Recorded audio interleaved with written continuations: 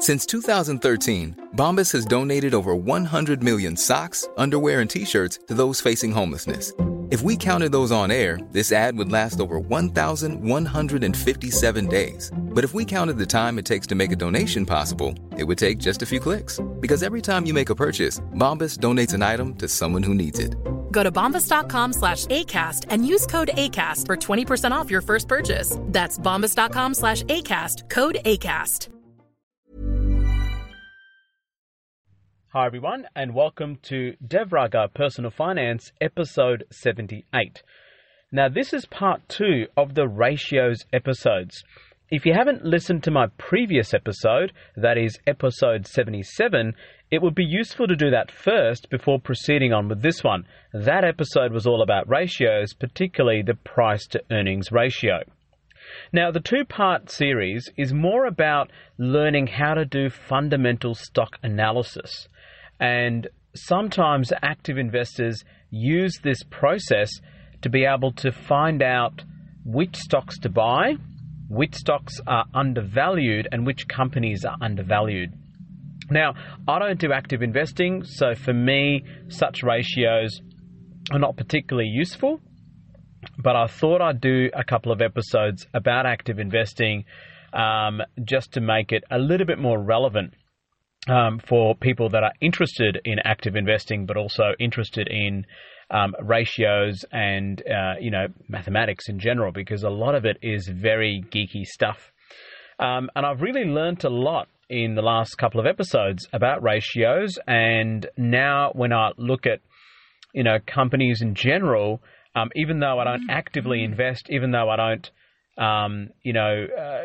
stock analyze and do fundamental analysis to be able to invest, I find it very interesting and intriguing to look at these ratios, because you can learn a lot about a company just by analyzing these 4 basic ratios. So in this episode, it's more about the price to book ratio and also the return on equity ratio.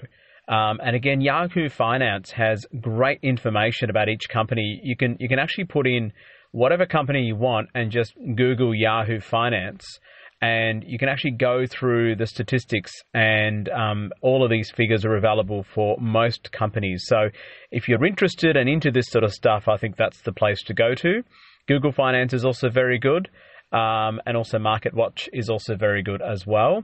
And of course, our very own ASX website is also very good.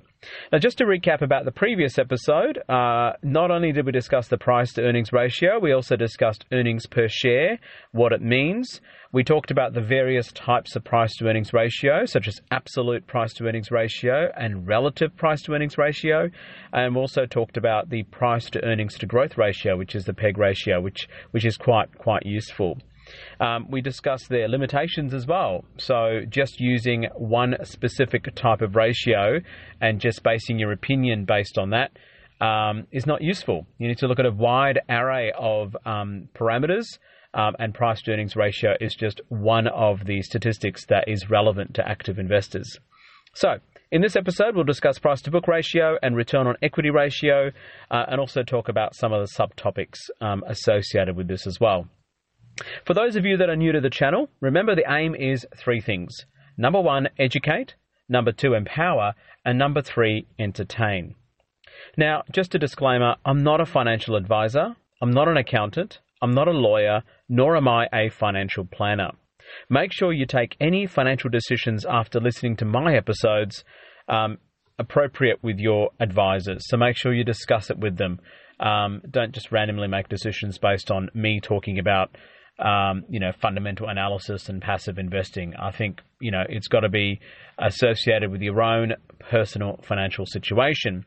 But that doesn't mean that you don't have to learn about personal finance. That's the whole point of this channel. Now, if you're stuck on what to do and you're new to this channel, here are some simple steps to get you in the right track when it comes to investing, saving, and personal finance in general. In my humble view, there are 5 easy steps which anybody could follow. Step 1, pay yourself first. Take 20% of your after-tax income and put it aside. That is your money that you've worked very hard for. Step 2, invest that money, ideally in something that you understand or want to understand. For me, I understand passive investing. I understand index funds, so that's where I'll put my money. Step 3, reinvest the dividends. With any investment, you might have some income associated with that investment, so make sure you take that income and put it back into the investment, because the power of compounding with reinvested dividends over the long term is phenomenal. Step 4, long term. Do it for the long term. What does that mean? Not 5, not 10, not even 15 years. In my view, long term is at least 20 years, if not 30, if not 40 plus years. The longer you do it, the more likely you'll be successful in your investing life, and the more likely you'll end up with more money than you'd ever require in your retirement. And lastly, my favorite step is automation. Automate the investments forever. Make sure you don't have to manually do most things. If it happens automatically, it's going to happen in the background. You're not going to forget about it, and you're going to do it more often than not. Now, if you did these 5 steps, you're more likely than ever to retire with a lot of money. And of course, remember, money is just a tool. It doesn't bring you happiness. It allows you to make your life a little bit better, but more importantly, make the lives of people around you better as well. Use it as a tool. Before we get on to the main topic of ratios, just to reiterate the basic principles here. Okay, I get asked a lot about this almost on a daily basis. I get multiple Facebook messages every single day. What is a stock tip? When should I invest? Where should I put my money? Etc., etc. And, my answer is, of course, I'm not a financial advisor, but my answer is almost always the same in addition to that. And that is, you need to set up habits to put aside money. You need to start investing, and you need to start now. You need to start as early as you possibly can. The people that don't retire comfortably are not the ones who tried to find the perfect investment. LICs or ETFs or index funds or individual shares, oil, property. The people that retire comfortably are not the ones that found the perfect investment. It's the people who never started to invest or start way too late. Okay, so number 1, you need to pay yourself first. You need to start investing. You need to get rid of that consumer debt. I still get a fair bit of Facebook messages about people having consumer debt. Consumer debt is bad. Okay, don't have consumer debt because it is like swimming with an anchor attached to your ankle. I was discussing with a doctor, actually, who happens to be a super specialist. So what that means is they've done a fair bit of training in medicine, and then they've gone on, and this particular doctor is a super specialist. So they're specialized in surgery, not only in surgery, but they're specialized in a specific part of the body when it comes to surgery. So it takes a lot of years of training to do that. Now, for most people, surgeons make a lot of money. In fact, the ATO stats are very clear. Surgeons and anaesthetists, for obvious reasons, make the most money per year on average, okay? And I think the figures are somewhere around $360,000 on average for surgeons and about $300K for an anaesthetist. Now, I can tell you right now that for a surgeon, making $300,000 per year is actually very low. Most surgeons probably sitting at about 400, 500 or 600, and some of them probably over $1 million or $2 million, depending on the type of surgery that they do. And I know this particular person is a super specialist, so they're probably well in excess of $1 to $1.5 million a year. Okay, but here's the catch. It takes a long time to train to become a surgeon. From medical school, we're talking in excess of at least 15 years of training. And that is if you pass everything, get into internship, residency, registrarship, and surgical training all on the first attempt. And I can tell you that most people don't do that on the first attempt. To get into something like surgery is actually quite difficult. And to get through surgery is actually quite difficult. And on the other hand, to actually become an established surgeon once you graduated as a fellow is extremely difficult. Okay, so minimum 15 years, probably you're looking at about 16 to 20 years of training. That's the catch, right? It's great because they do all this training, 15, 16, 17, 18 years down the line to make the big bucks. But as I was talking to the surgeon, one thing became quite apparent. It was obvious they were focused primarily on their career all of this time, right? Which is fantastic. I mean, they train so hard.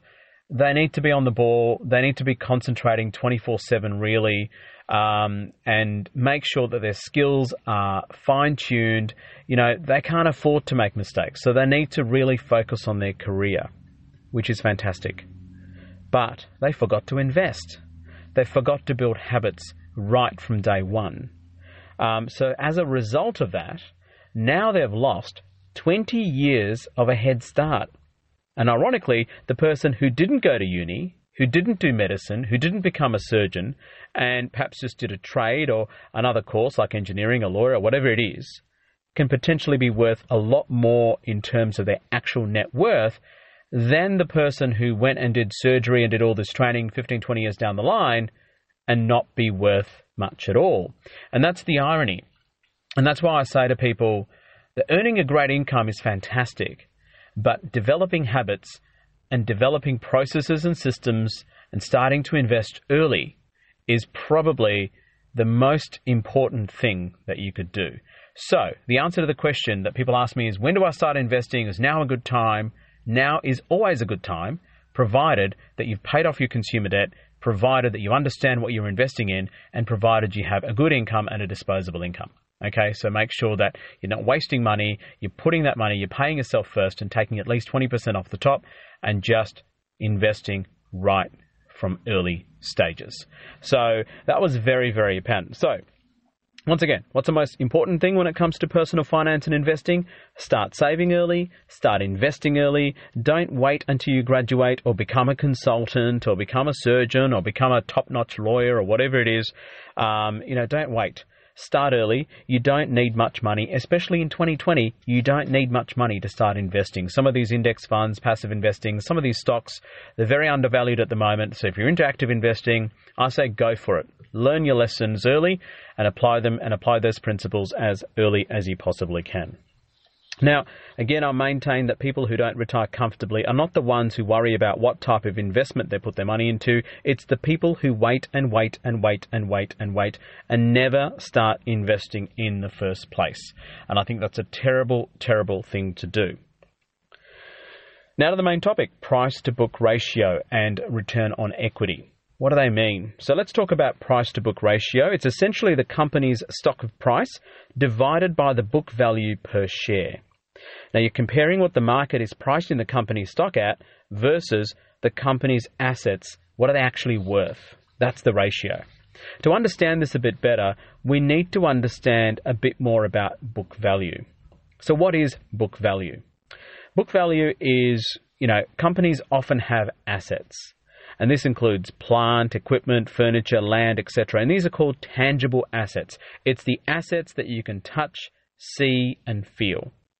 The company may also have intangible assets, those which you cannot touch, feel, or see, such as patents, trademarks, goodwill, for example. Many tech companies, for example, have such assets on their balance sheet. So one great tech company is Google and Alphabet, for example. It has buildings, land, servers, data centers, but really at its core business, it's an internet search company. And most of their assets is going to be buried into their softwares, their systems, their codes, which are closely guarded secrets. And this is called intangible assets, the trademarks and patents associated with those things. Goodwill, that's another form of intangible asset. This is an interesting concept. It just means companies may have a great brand name, great customer base, great customer relations, which is exemplary, employee relations, which is also great, proprietary technology. All of these are considered intangible assets. If you look at a company like Apple, for example, they have all of this. They have a great fan base, they have a great customer base, and they have a lot of intangible assets in terms of goodwill. So the book value then becomes the net position of all of these assets combined.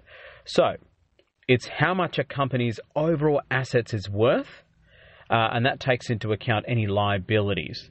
Now remember, a liability is a legal responsibility for something. So in financial terms, it's debt, employee wages. Companies are legally responsible to pay back debt. So even personally, if you have debt, you are legally responsible to pay that off. So if you have a mortgage, you are legally responsible to pay that mortgage off. So then the formula for book value becomes book value equals numerator, total assets, tangible minus intangible assets and liabilities. Okay, so the total assets, which is the tangible minus intangible assets and liabilities, that is the book value. Now, in personal finance, book value has a slightly different meaning, and that is it's the price that you paid for the investment. So when you sell it, it's the sale price, and when you buy it, it's the book value. If the sale price is greater than the book value, the purchase price, then we call this capital gains. So in personal finance, you can argue that book value, the actual definition is slightly different, whereas in business and company finance, the book value definition is even more slightly different. So let's look at book value in a very, very simple way, a simplistic way. If the company were to be liquidated such that it paid off all of its debt and nothing existed to sell anymore, so sold off everything and paid off all of its debt, what money is left over on the table is the book value. And this money can then be distributed to its shareholders. Okay? So some of the common terms in other countries, I know in Australia we use net asset value, NAV as well, which is very similar to book value. And also I think in the UK they use the term net book value. So these are all kind of mean very, very similar or same things. Okay? So I'm just going to talk about price to book ratio because that's the ratio that is often quoted. You can maybe talk about price to net asset value ratio if you wanted to, but it doesn't have the same ring to it. So just to be consistent in terms of if you go to Yahoo Finance and have a look at the statistics and have a look at the numbers, they use PE and PB ratios. And I think it's important to stick to that common nomenclature if we can. So why is this relevant? Well, it's relevant because you can find out how much shareholders will be left if the company were liquidated. So that's relevant. Then you can compare this value, the book value, to the share value, and then find out if the company is either undervalued or overvalued. Remember, the point of this is to find out whether, if you're going to be active investors, you need to find out what you're buying is actually worth it or not worth it. If it's worth it, it's undervalued. If it's not worth it, it's overvalued. And that's what PE ratio is all about as well. So this is why using just one ratio is inadequate. You need to use multiple ratios and multiple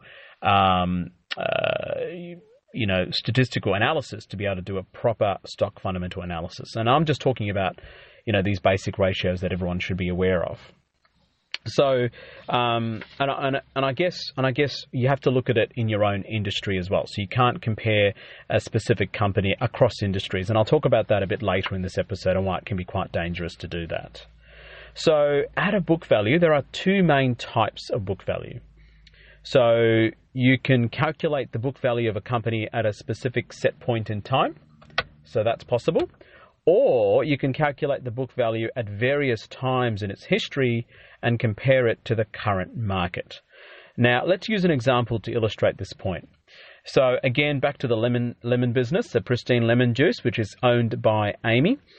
Amy has a factory and mass producing bottles of lemon juice. Okay, it has grown from a small operation to a reasonably large operation, and the factory has plant and equipment.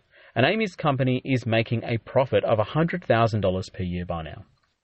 Remember, some of this profit is delivered back to shareholders via a voluntary corporate action called dividends. So refer to episode 76 if you haven't learned about corporate actions, but dividends are a voluntary type of corporate action.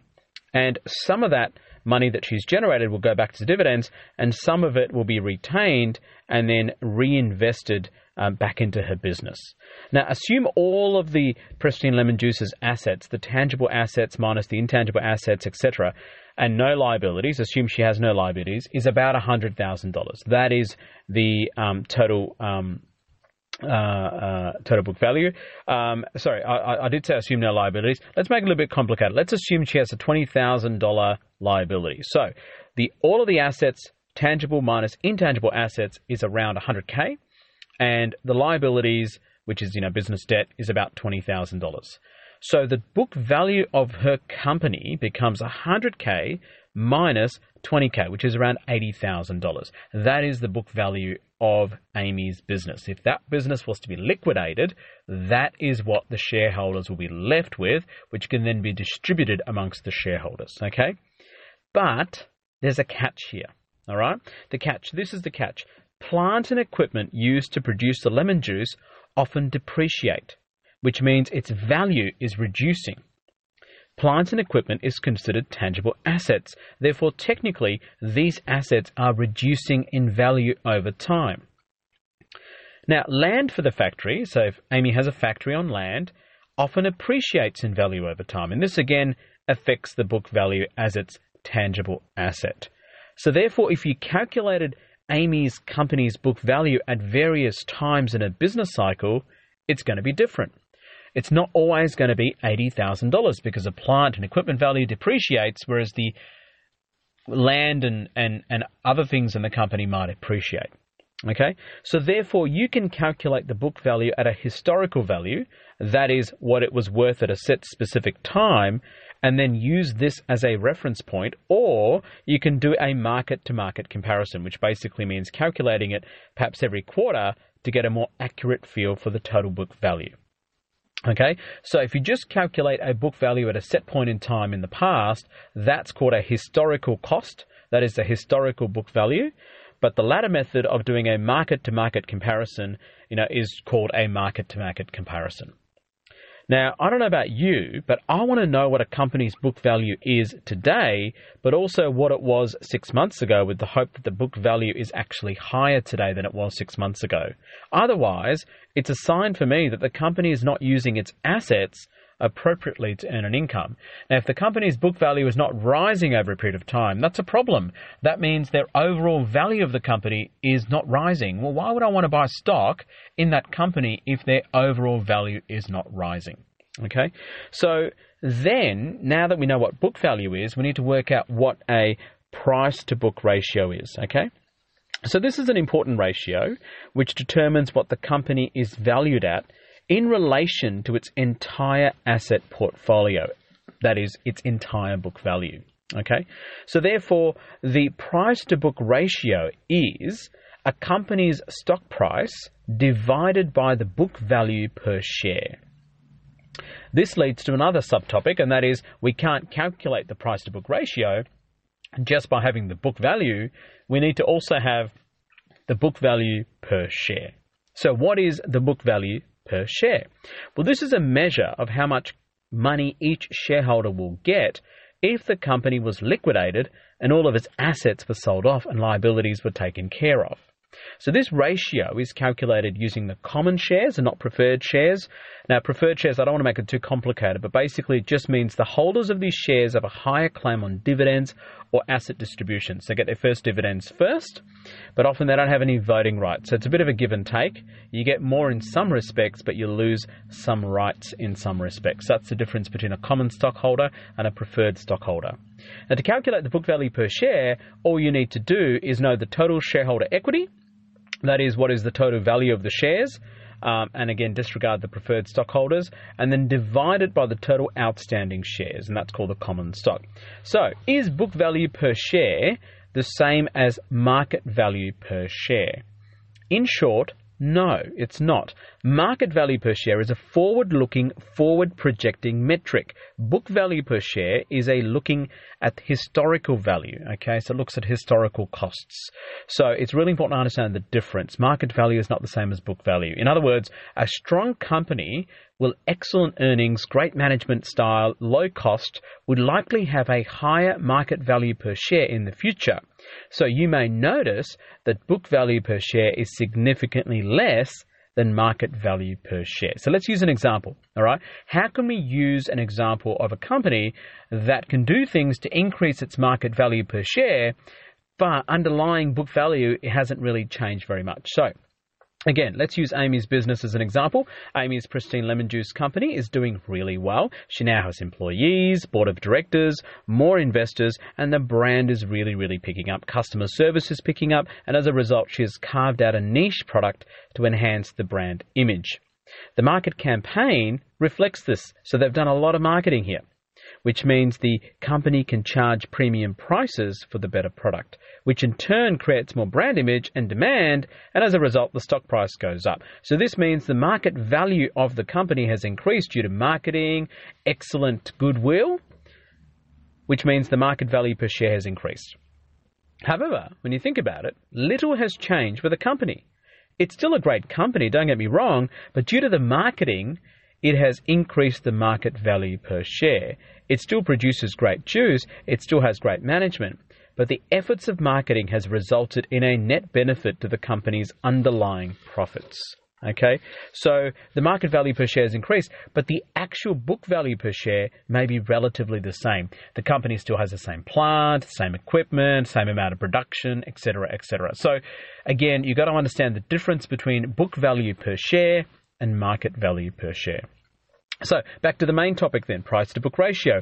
We've calculated the book value, we've calculated the book value per share. So revisiting the formula then for price to book ratio becomes market price per share divided by book value per share. This is a simple equation, okay? So what does a price to book ratio actually tell you? It's just a comparison of what the market thinks the company's equity is relative to the book value of its equity. Remember, the market is a forecaster. It is predicting the company's future cash flow and as a result may attribute a higher value to the company relative to what the company is actually worth. So generally speaking, a PB ratio of less than 1 means the company is undervalued. A PB ratio of about 1 to 3 means the company is fair value, and a PB ratio of greater than 3 means the company may be overvalued. Now, such rules are just a generic metric. I warn you, don't use these rules rigidly. They're just generic metrics, and not one ratio is going to be be-all, end-all when performing fundamental stock analysis. You need to take into account the entire scenario. So, to give a medical analogy, because I know a lot of doctors listen to this podcast, if you were shown an arterial blood gas or a venous blood gas of a patient, the first thing you should not do is comment on the blood gas without actually knowing the scenario behind it. Okay, because the patient could be hyperventilating or hypoventilating, or they could be, having a hypoxic injury that's causing a low oxygen sats, or whatever it is that you might be doing. So you can't interpret a particular result of an ABG without the clinical scenario. And this is kind of like interpreting like that, to use an analogy. You can't just look at the price book ratio and say, oh, this is great, it's under 1, so therefore it must be great company. Well, it may not be. It is a trap. So you need to make sure that you understand what is PB ratio and compare and contrast it with all the other stock fundamentals. And again, this is primarily done by active investors. Now, for value investors, often long-term investors, they'll look at the price-to-book ratio as one of the key metrics in their fundamental stock analysis, okay? So it must be used in context, and like a PE ratio, it must be used within the same industry or sector. It's invalid and can be misleading if you compare companies from different industries, right? So let's use some real-life examples. So let's use 2 examples which we used in the PE ratio episode. And that is Woolworths and Wesfarmers, both in the retail industry, largely. Woolworths PB ratio at the time of recording this, which is the 19th of May, is 4.87. Wesfarmers PB ratio is 4.54. Now, comparing this to Qantas, completely different sector, Qantas PB ratio is 1.98. Okay? Now, just comparing all of these to another sector, company like CSL, their PB ratio is 22.75. So you can see how the PB ratio is variable depending on what company, what sectors that you may choose to compare and contrast to. And just for fun, let's look at some of the other American giants. So Berkshire Hathaway, famously, run by Warren Buffett, its PB ratio, the current stock price is $262,900, and its PB ratio is just 1.15. So according to ratios, it's a bargain. Comparing this to Apple, which is 17.11, it was only 7.42 just a year ago. Alphabet, parent of Google, is now 4.55. A year ago it was 4.59. Tesla, 16.23 compared to 9.87 just a year ago. So you can see how just comparing PB ratios can be quite tricky. Microsoft is another one, 11.96 compared to 9.81 just a year ago. So therefore, you can't say, in all of these settings, going back to Woolworths and Wesfarmers and Qantas, you can't say that Qantas is a way better company than Wesfarmers and Woolies and CSL. It's very misleading. I mean, Qantas is struggling at the moment. So just look at one metric across various industries is just not adequate and is misleading. So you need to look at it in your own sector, look at multiple metrics, make sure you don't get trapped. Now, to cap off price to book ratio, let's go back to Amy's Pristine Lemon Juice Company again. We calculated her book value to be 80,000, assuming there are currently 100,000 shares outstanding, which means the book value per share, becomes 80,000 divided by 100,000, which is around 80 cents per share. So each share would represent about 80 cents of book value, and assume the share price of Pristine Lemon Juice is $1.60, so the PB ratio then becomes $1.60 divided by 80 cents, which is 2. In other words, the market is valuing Amy's company at twice the value of what its current book value is, and this is within considered a reasonable price if it's less than 3. So that's basically price to book ratio using Pristine Lemon Juice and Amy's company as an example. Now, PB ratios have their limitations, okay? It doesn't work well for companies which mainly have intangible assets. So tech companies like Apple, Google, or even Microsoft may not have many tangible assets in comparison, but that doesn't mean their companies are not valuable. Okay, there are some of the most valuable companies in the world are tech companies, so beware. So it's good for companies which have a lot of plant and equipment, like energy, transport, logistics, manufacturing companies, or financial institutions. So PB ratios are quite easy to interpret for such companies, but certainly for companies that don't have that, it makes it quite tricky to interpret. It doesn't take into account companies which have high levels of debt. High levels of debt can be a good thing, as debt can be used to buy assets which produce income, which drives more profits. But if the company has huge debts, it can essentially wipe out its book value. Remember, we need to take out the liabilities when we're calculating the book value. And this means the book value per share is artificially low, which equals the denominator, which artificially then rises the PB ratio. So you've got to be a little bit careful about companies that have very, very high debt levels.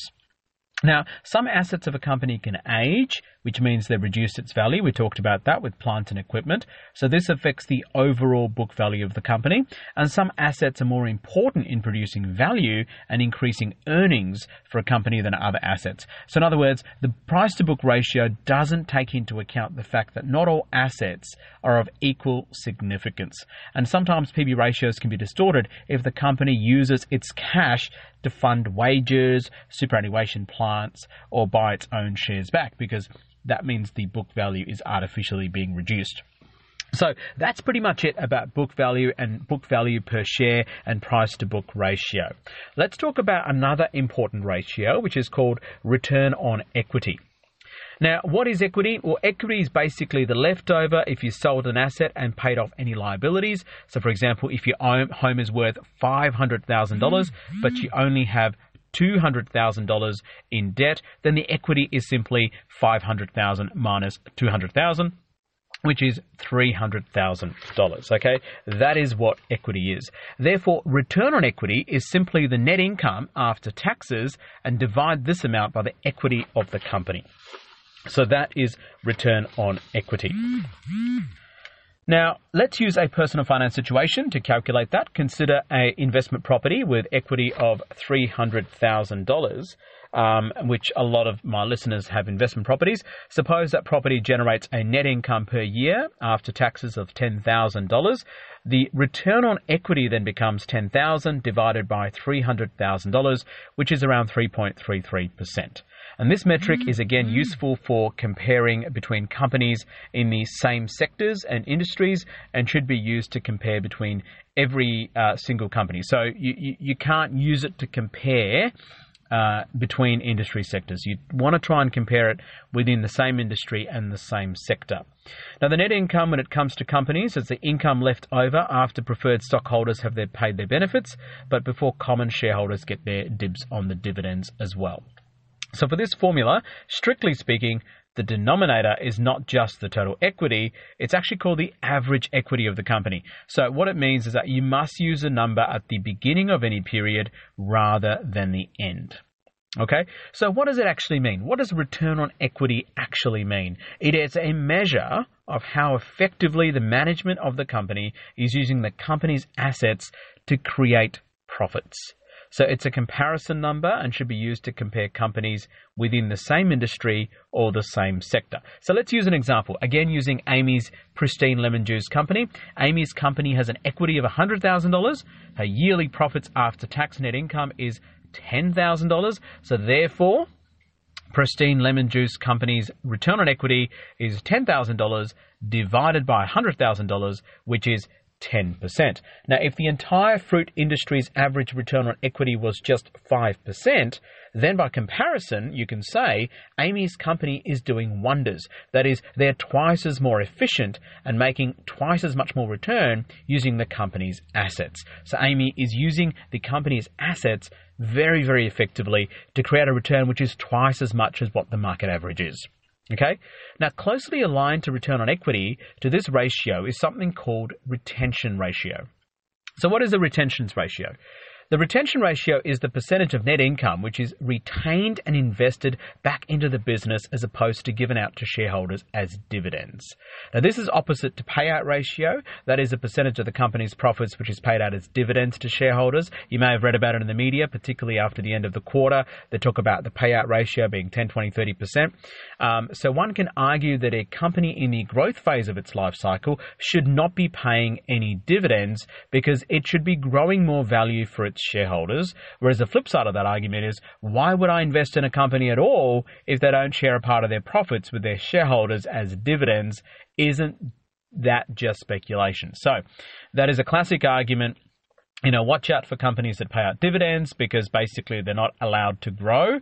They're just, eating into their profits to give out dividends to shareholders. But of course, the shareholders might be saying, well, if you're not going to pay me dividends, why am I going to invest? It's a bit like buying an investment property which doesn't produce any income.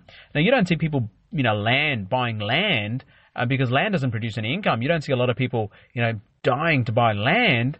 Well, some people are, but not many people are. A lot of people buy property because it produces income. So it's a bit like that. So the retention ratio is basically the percentage of net income which is then retained and invested back into the business and is not paid out as dividends, okay?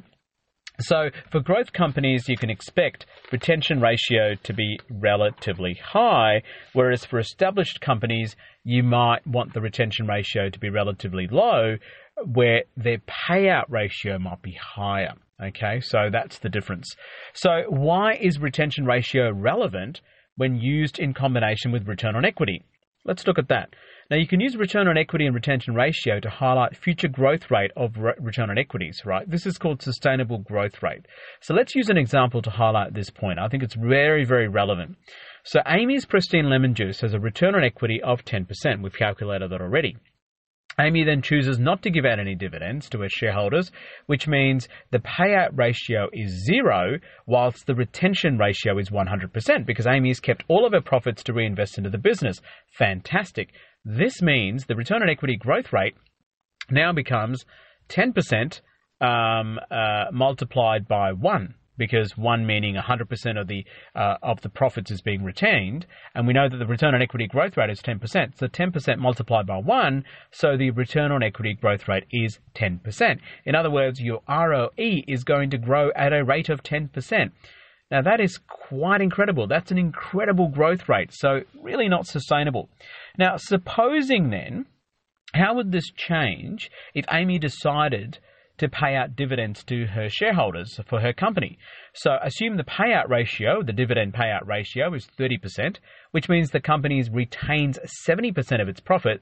Let's work out the sustainable growth rate. Then it becomes 10%, which is the return on equity, multiplied by 0.7, because you're only retaining 70% of your ROE, of your profits, beg your pardon, and therefore your sustainable growth rate becomes 7%, not 10%, far more manageable. So you can see the growth rate is reduced in this example because dividends took some of the profits, which means there is less to reinvest into the business itself.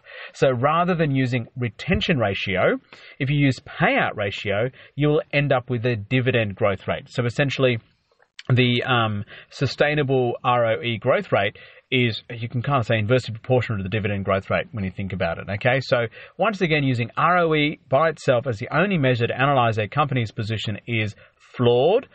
So here's why it's flawed. Just like don't use PB ratios or PE ratios as the sole metric, you need to use it in combination. So why is ROE ratio flawed if you just use it by itself? Now, if a company doesn't have any equity for several years and they carry those losses forward and eventually make a profit and become a great company, the first year they would have carried forward their losses, right? Which means the average shareholder equity is low. This creates an artificially high ROE, which is not sustainable. Here's another reason. Debt. Again, debt can distort ROE. If a company borrows huge amounts of debt, the average shareholder equity goes down, which means for the same net income, the ROE is great, but this doesn't mean the company is great. It has heaps of debt, which is not reflected in the ROE, and debt may not be great for any company. So the company's debt-to-equity ratio may be very high, and this becomes a red flag, even though the ROE can be quite high. So debt can distort ROE. Now, before we finish up, we need to talk about one more ratio, and that is return on invested capital. What does that mean? Remember, return on equity looks at how well a company uses its equity to make money.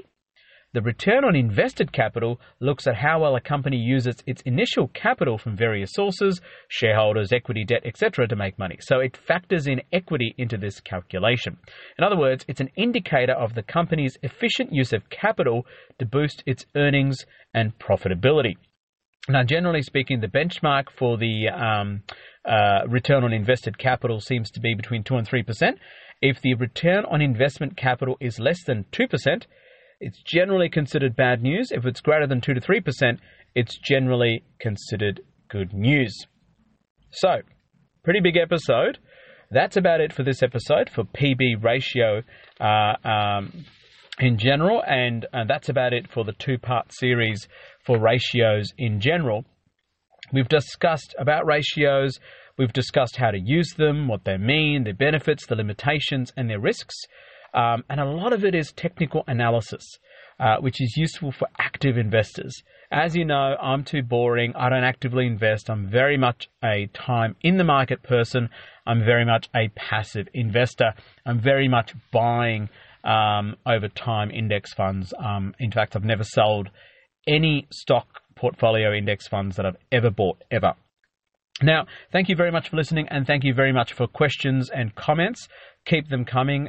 It's a great opportunity for me to learn from you as well. Some of the questions that I get on Facebook are very insightful.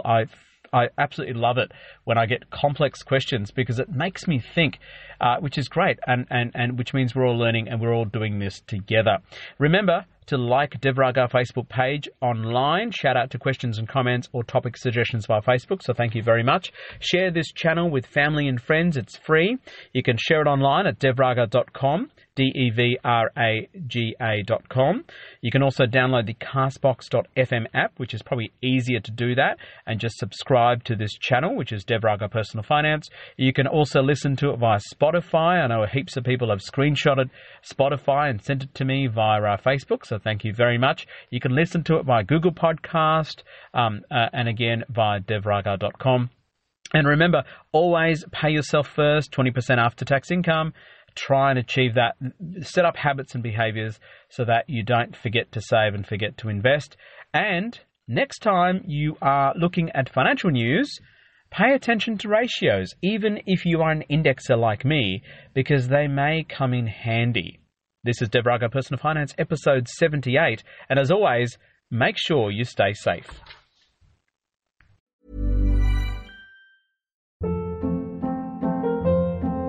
Hold up. What was that? Boring. No flavor. That was as bad as those leftovers you ate all week. Keke Palmer here. And it's time to say hello to something fresh and guilt-free. Hello Fresh. Jazz up dinner with pecan-crusted chicken or garlic butter shrimp scampi. Now that's music to my mouth. Hello Fresh. Let's get this dinner party started. Discover all the delicious possibilities at HelloFresh.com.